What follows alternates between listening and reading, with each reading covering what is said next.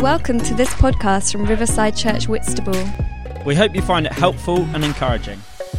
If you would like to find out more information about us, why not check out our website at riversideuk.org, our Facebook page, or follow us on Twitter at @WhitRiverside. Okay, so we're coming into land on our Spirit-led series. This is our last week, and I was reflecting. We started back at the end of August. On this 10-week journey. We said we wanted to get better at hearing God's voice and responding to God's voice, and I think you've done really well. Yeah? You've done really well. I've seen a massive change in terms of the expectation, in terms of people wanting to hear God's voice. I've heard so many stories about people stepping out and responding to God's voice. I think there's been a shift in that, around being used by God. So I want to really say well done. Congratulations. You've done a fantastic job at journeying this. And even though it's the last talk today, it doesn't stop. You know, we don't just jump onto another topic. We do go into Christmas and all that brings. But I want to encourage you just to keep listening and responding to God, because God's got so much more for us. We sing these songs, don't we?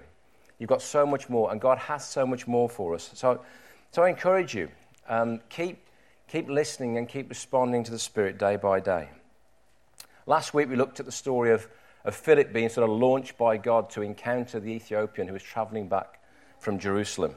And today we're just going one chapter over. We were in Acts 8 last week, going to Acts 9 today. And we're going to look about a guy called Saul, which you may have heard of. He has a powerful encounter with God on a road to Damascus. But I'm just going to pray before we start.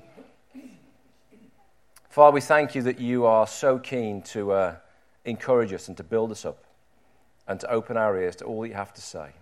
So, Father, we thank you for these past weeks as we've journeyed with your Spirit.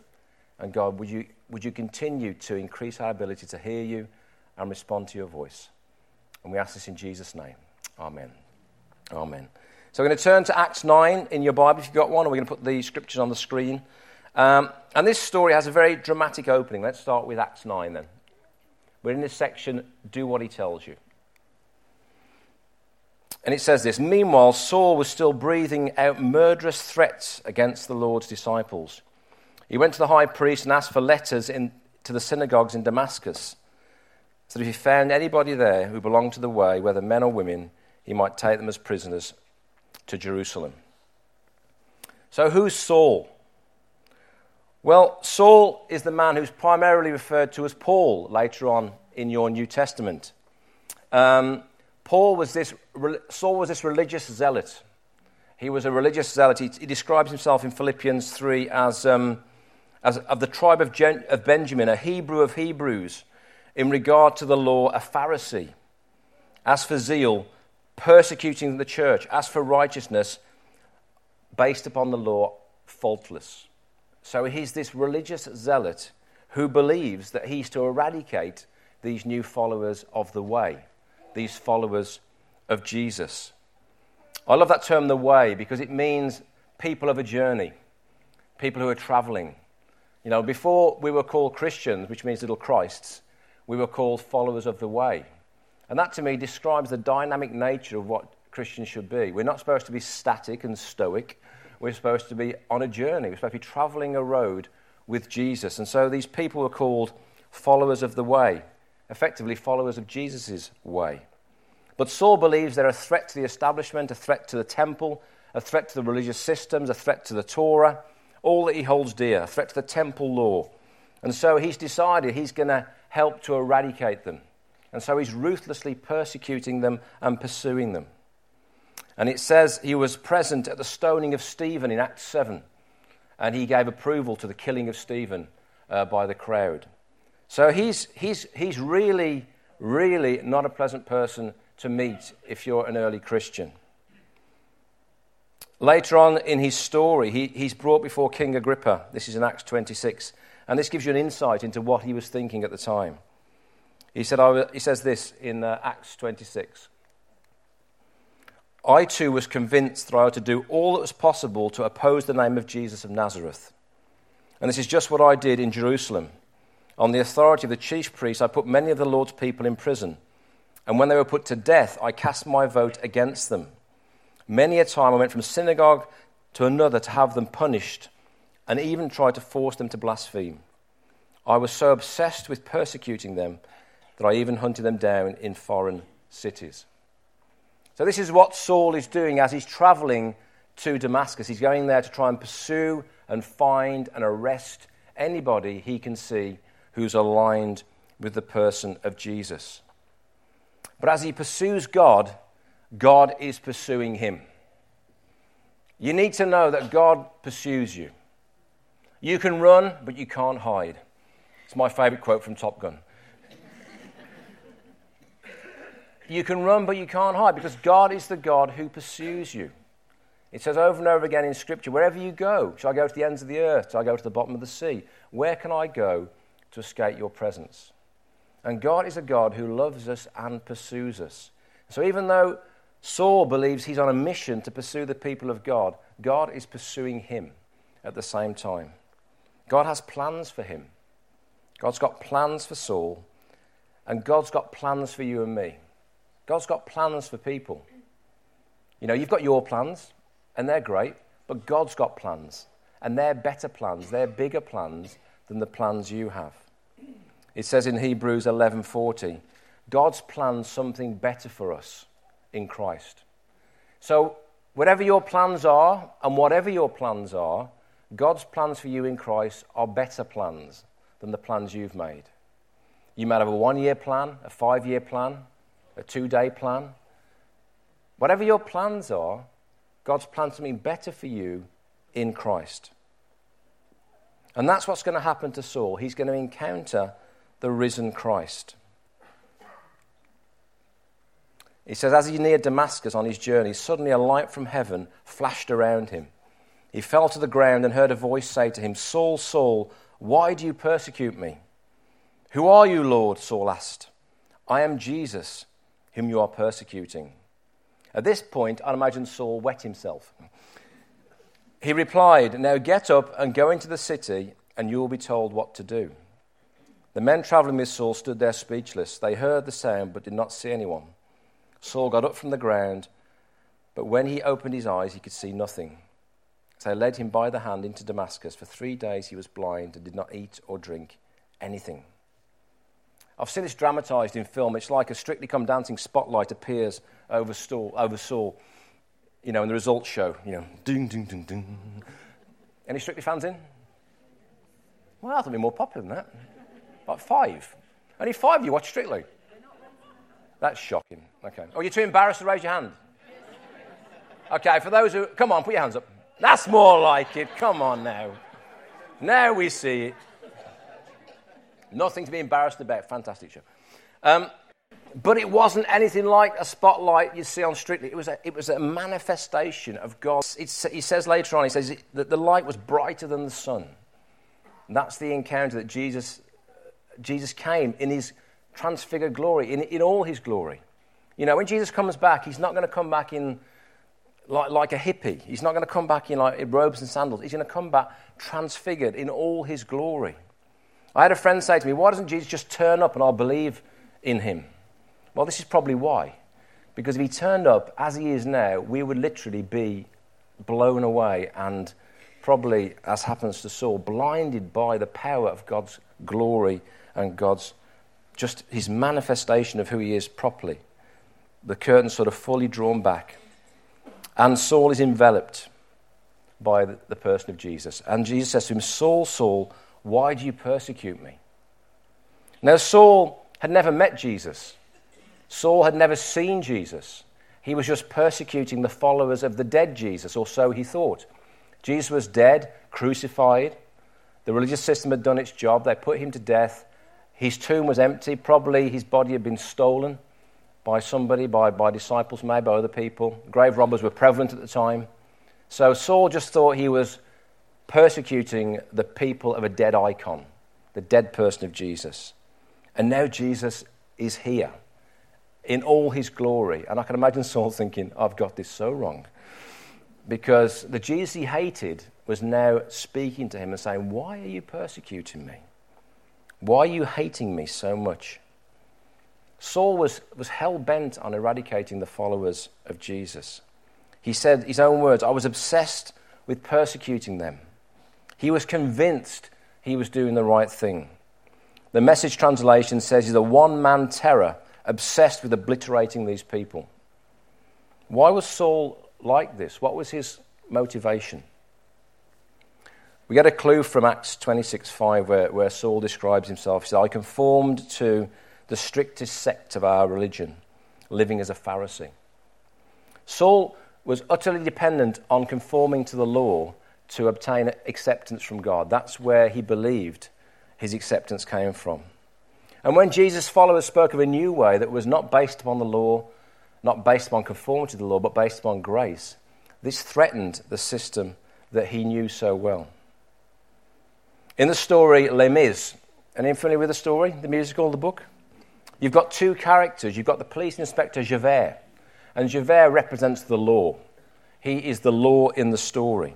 And you've got Grace, represented by Jean Valjean. He's the forgiven criminal. And towards the end of the story, Jean Valjean has the opportunity to kill Javert, to put him to death, because he's been ruthlessly pursuing and persecuting Jean Valjean all his life. But even though he's done this, Jean Valjean chooses the opportunity to forgive Javert and to set him free. And Javert can't cope with this act of forgiveness and this act of grace. It doesn't fit into his world that is represented by the law. You know we've got a clip, don't you? Let's watch a clip. Please forgive me for Russell Crowe singing. Damned if I live in the debt of a thief. Damned if I yield at the end of the chase. I am the law and the law is not mocked. I'll spit his pity right back in his face. There is nothing on earth that we share. It is either Valjean or Javert.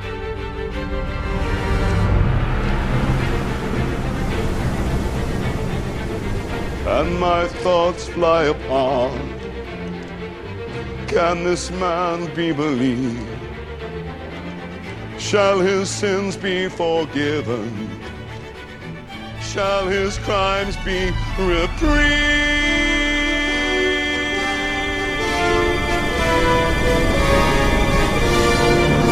And must I now begin to doubt, who never doubted all these years?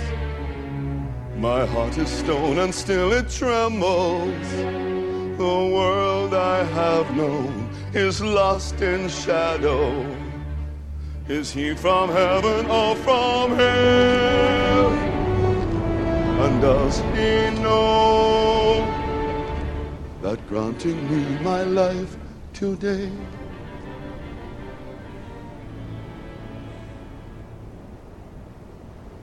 this man has killed me? Even so.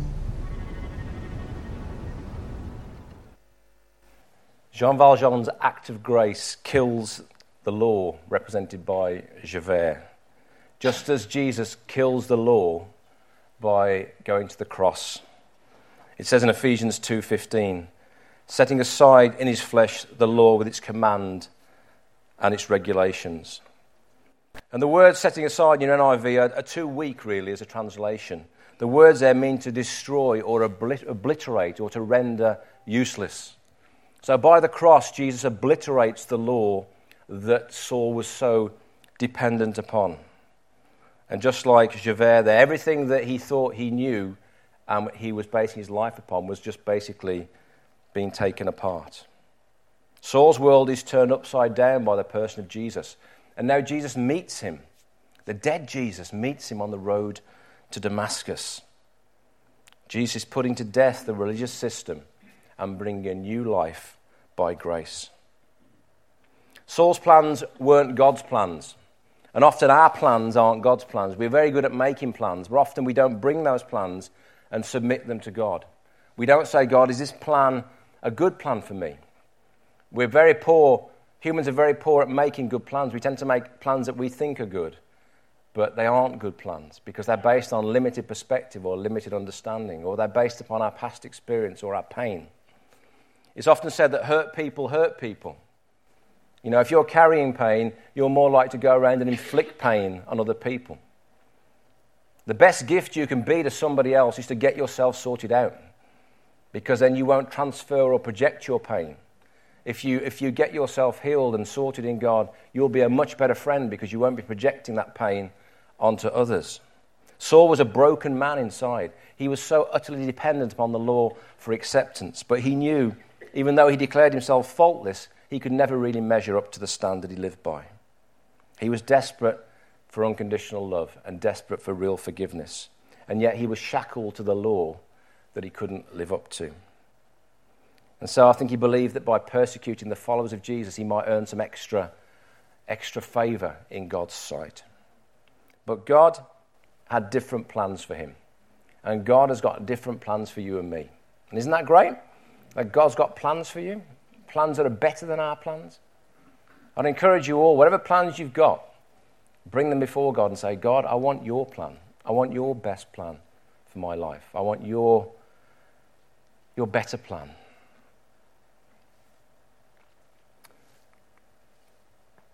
And so in Acts 26, we get a fuller version of what Saul heard Jesus say.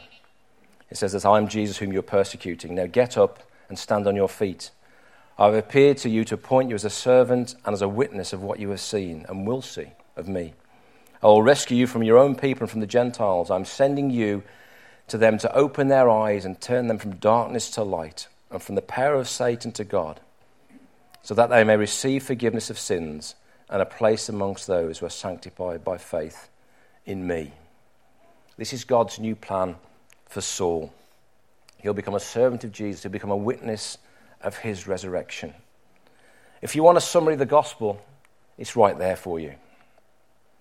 God's sending you to open people's eyes, to turn them from darkness to light, from the power of Satan to the power of God, so they may receive forgiveness, a place amongst those who are sanctified by faith. That's the gospel right there in a nutshell. That's our mandate that God gives us and gave to Saul. God sends people to open eyes. God sends people to declare God's goodness and forgiveness. God sends people to say you're blind and there's a new way of seeing, and to turn them from darkness to light. I don't know many people who've met God in such a dramatic way as Saul did. And often people get confused. They think this is the only way to become a follower of Jesus, to have like a Damascus Road conversion, it's sometimes described as. But God doesn't normally do this. God normally works in much more intimate and personal ways.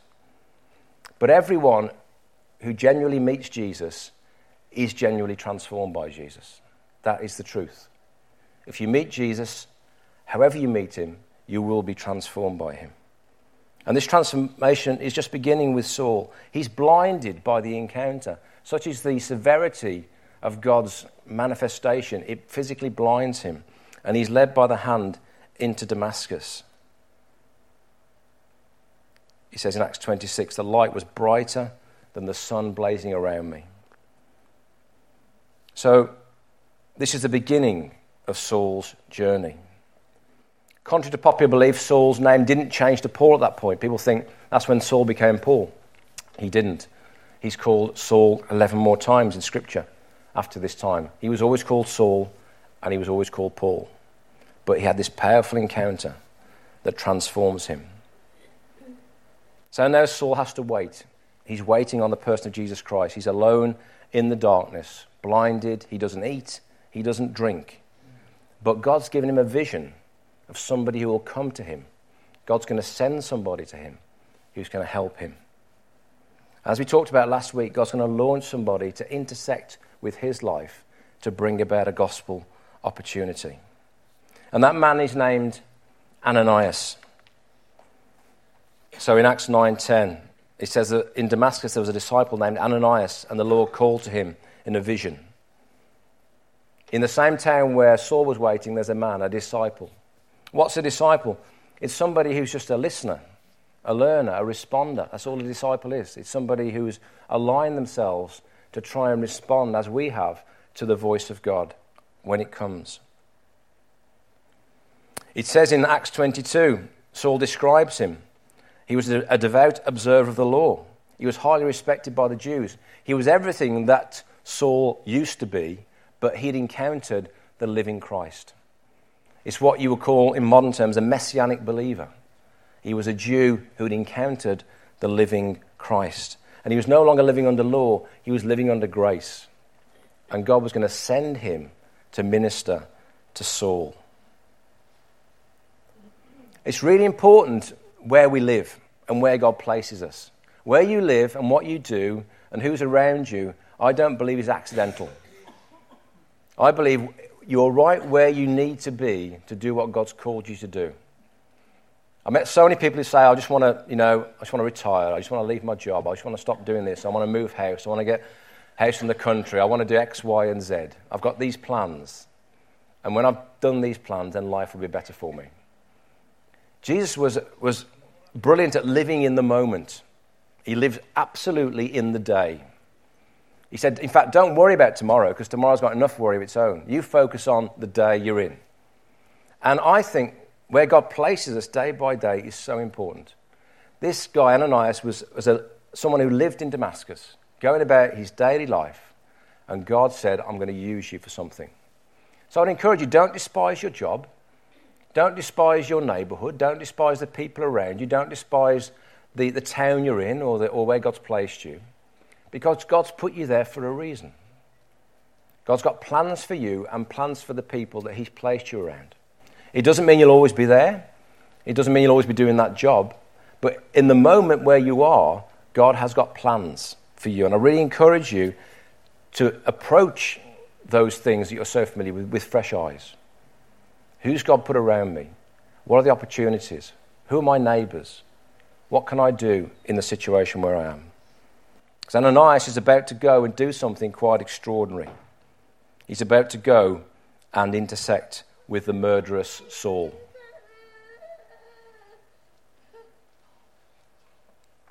So he responds, yes, Lord. This is the best prayer you can pray. And probably the shortest. Yes, Lord. Yes, Lord. It's the same as the word amen that we use at the end of all our prayers. It just simply means, let your will be done. Or yes, God, I'm aligning myself with you. So if you feel God nudging you, the best place to start is yes, Lord. It's kind of, yes, God, I'm responding to you, I'm hearing you. Yes, God, I want to align myself with you. It's the simplest and one of the best prayers that you can pray. So the Lord says, go to the house of Judas on Straight Street and ask for a man from Tarsus named Saul. He's praying. In a vision, he has seen a man named Ananias come and place his hands on him to restore his sight. But Ananias is scared. He says, Lord, I've heard many reports about this man, all the harm he has done to your holy people in Jerusalem. He's come here with authority from the chief priest to arrest all who call on your name. All Ananias knows is that Saul is a murderous persecutor of people who follow Jesus. He doesn't know anything of God's side of the story at this point. He doesn't know what's happened on the Damascus Road. All he knows is what he knows about Saul. And you can imagine him thinking, you're sending me to somebody who hates me, who will want to arrest me, possibly kill me. And you're sending me to him? How does that fit? How is that a good plan? So he's scared. And it's okay to be scared. If God says something to you that sounds scary, it's okay to be scared. But we have to recognize that often we don't know the other side of the story. We don't know what God has been preparing and doing in the life of that person. And I love this two-way conversation here. I don't know how it played out. I don't know how God spoke to Ananias. I don't know how Ananias spoke to God. But there's clearly a two-way conversation here. And that's what prayer is. And being led by God. You can have these two-way conversations, this dialogue with God through prayer and through listening. God hears Ananias, but he still says, go. Now, this isn't go, get out. I've had enough. It's not like a rebuke. Actually, it's a fascinating word in the Greek. It means travel your journey. Start out. Which I think is lovely. It's like it's an invitation, once again, to Ananias to say, journey the road I've got for you. You're a follower of the way. Well, this is more journeying for you. It's not I'm I'm rebuking you. It's not I'm punishing you. It's not I've not heard you. But this is a journey that you're to discover and experience. And yes, it's scary right now, but there's exciting things ahead, which you won't encounter unless you go. So he says, this man is my chosen instrument to proclaim my name to the Gentiles and their kings and to the people of Israel. I will show him how much he must suffer for my name. This suffering here, again, it's not God punishing Saul for persecuting believers. Again, the word is very interesting. It means you'll be passionately twinned to my cause. You'll be so committed and in love with me that you'll have to do things that may cause you pain because you're so committed to me. And we've all experienced that as people, haven't we? When we're twinned with someone through family or relationship, and occasionally we have to do things that cost us because of that relationship and the depth of commitment we've got to that person. And that's exactly what God is saying Saul will have to encounter. He's not like, I'm going to punish you, Saul, because you were bad and you persecuted my people. Therefore, I'm going to give you a job that's going to be hard on you and it's going to punish you. It's actually, you'll be so passionately intertwined with me that will bring you pain and that will bring you suffering. And guys, if we're intertwined with Christ, we do experience pain and we do experience suffering, because that's the nature of his walk as well. We can't give to God that which costs us nothing, that which has no value, because our life follows the same curve that his follows. Everybody who chooses to follow Jesus in Scripture encounters suffering. There's a cost to following Christ. The Apostle Peter says it's better, if it's God's will, to suffer for doing good than for doing evil. And you will suffer for doing good if you choose to walk the path of Christ. It says in 1 Peter 3:17, for Christ also suffered once for sins, the righteousness for the unrighteous, to bring you to God. He was put to death in the body, but made alive in the Spirit. And sometimes you will experience death in your body. You will feel the suffering and pain of what it is to follow Christ. But be under no illusion, you are being brought to life in the Spirit. Sometimes we wrestle with this whole concept of suffering and pain as Christians. It doesn't feel right. It doesn't feel like it should be present in lives. But the reality is, while we're on this earth, we will suffer. But we are being made alive in the Spirit in Christ. And so Saul was going to experience that twinning with Christ and the mission of Christ, and that would bring him a degree of pain and suffering. Ananias goes to the house. I'd imagine he's trembling in fear. He goes in and he enters it and he places his hands on Saul. And he says, Brother Saul, the Lord Jesus, who appeared to you on the road as you were coming here, sent me that you may see again and be filled with the Holy Spirit. And immediately something like scales fell from his eyes and he could see again. He got up and was baptized. After taking some food, regained his strength. He had to go and place his hands on. Proximity, we've said before, is so important if we're going to get the gospel to people. If we're going to get the gospel into people's lives, it requires us to be close. You've seen us on a Sunday morning put hands on people and pray for them. We're not doing that because we're doing something weird. It's about proximity of touch and the transfer of blessing and the sense that we want to encourage somebody and be right there close to them. And so this is what Ananias does. He goes and puts hands on, and these hands allow Christ's healing to flow through into Saul. And his sight is restored, and he's filled with the Spirit. And he gets baptized to symbolize the start of his new life in Christ. And he sums all this up when he stands before King Agrippa in Acts 26. And he says this, So then, King Agrippa, I was not disobedient to the vision from heaven. First to those in Damascus, then to those in Jerusalem, and in all Judea, and then to the Gentiles. I preached that they should repent and turn to God and demonstrate their repentance by their deeds. This is why some Jews tried to seize me in the temple courts and tried to kill me. But God has helped me to this very day. So I stand here and testify to small and great alike. I am saying nothing beyond what the prophets and Moses said would happen, that the Messiah would suffer, and as the first to rise from the dead would bring the message of light to his own people and to the Gentiles. So the ripple effect of Ananias' obedience in going to pray for Saul is astronomical. Saul becomes Paul, who goes and takes the gospel prolifically across his whole region. He's probably the most prolific church planter who ever lived, because of the obedience of Ananias, who went to the man who he thought might well arrest him, even murder him. He was sent in obedience, and he went. And it just strikes me how many people have gone on to do fantastic things for God because somebody was obedient to go. Somebody was obedient to go and to pray or to speak a word of encouragement to them. And then Paul says, I was not disobedient to the vision from heaven. When I got my commission, I wasn't disobedient, I responded to it. And we all have a commission placed upon our lives by God, but God's got plans for you. They're good plans. And our job is to respond to those plans, that commission. So we aren't disobedient to the vision that we receive from God and the call upon our lives. And so as we come to the end of this story, we can see the incredible impact of sent people. When we listen and respond and we're sent, the gospel extends exponentially. And the devil would love to have you sit in your chair for the next 30 years and do nothing. Hearing sermon after sermon after sermon after sermon. But what God wants to do, he wants to send you out. Just as he sends these people out we've read about. And yes, sometimes it's scary. And yes, sometimes we don't know the other side of the story. But God has plans. And the only way those plans get fulfilled is through people. There is no other way that God does this. It's always people to people. Yeah? There's no other way. There's no plan B.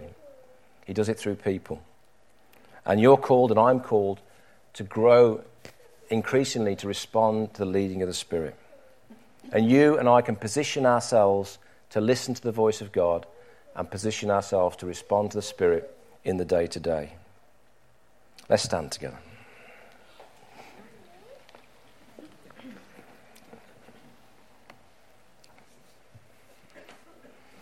As we've come to the end of this series, I want to pray for us all this morning. I want to pray kind of a commissioning prayer. I want to pray that we'll all go. We'd all go in the sense that we'd all travel the journey, the road that God has marked out for us. We'd be people of the way. We wouldn't just be a person with a Christian label stuck upon us. We'd be people of the way because we're dynamically responding and listening to the voice of Jesus. The same Jesus that appeared to Saul could appear today in this room in the same dramatic fashion if he chose to. But he chose to come by the gentleness of his Spirit. I know many of you have heard him speak into your hearts today. And the trick is not to let that word get stolen away as you go from here, but to dwell and reflect and listen and respond. What is God's plan for you? What is God's plan for you? Where has he placed you? What has he called you? Ananias was called by God, and Ananias said, "Yes, Lord." And you can pray a simple prayer today. "Yes, Lord, I want to listen and respond to what you've said to me today." So I'm going to pray. If you want to close your eyes, you can. If you want to put your hands out to receive, you can. Lord, we thank you for the incredible story of Saul. We thank you even more for the incredible story of Ananias, this man who took courage to go and visit someone who must have terrified him. And yet he went in and he prayed, and you came. You brought healing, you brought filling of your Spirit, and you brought a fresh vision from heaven. And I pray for every person in this room today that your plan will be the plan that they can enter into, that your road will be the road they can journey. Because you have so much for us to do, so much for us to experience. And God, we want to be people of the way. We don't just want to be called Christians, we want to be people of the way. Because we follow you. So open our hearts and minds afresh. Come, Holy Spirit. Just see the Holy Spirit resting on you. It's a beautiful sight. Just keep receiving from him. You might not get words. You might just get a feeling, a sense of God drawing close to you.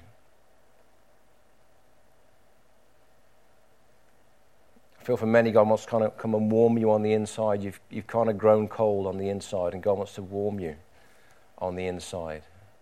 Life has made you kind of shut down, and God wants to come and gently warm and thaw you, the center of who you are, so you can respond to his leading. So Lord, we just pray for that warmth of your Spirit just to come in. Come, Holy Spirit. And for some of you, God's asking you to let go of things that you're holding on to right now.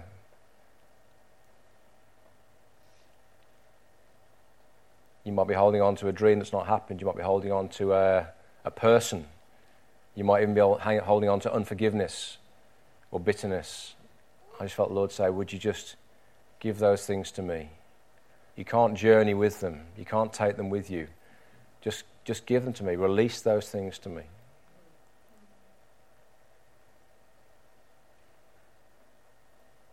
Give us grace, God, this morning. Help us to respond to you. Come, Holy Spirit.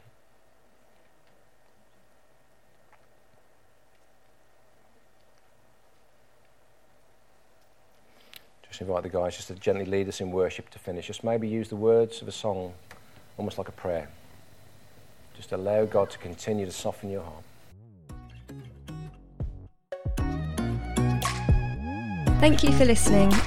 If you'd like to contact us about this talk, To hear more or to find out about Riverside Church Whitstable, then visit our website at riversideuk.org. Also, you can contact us through our Facebook page or tweet us at Whit Riverside.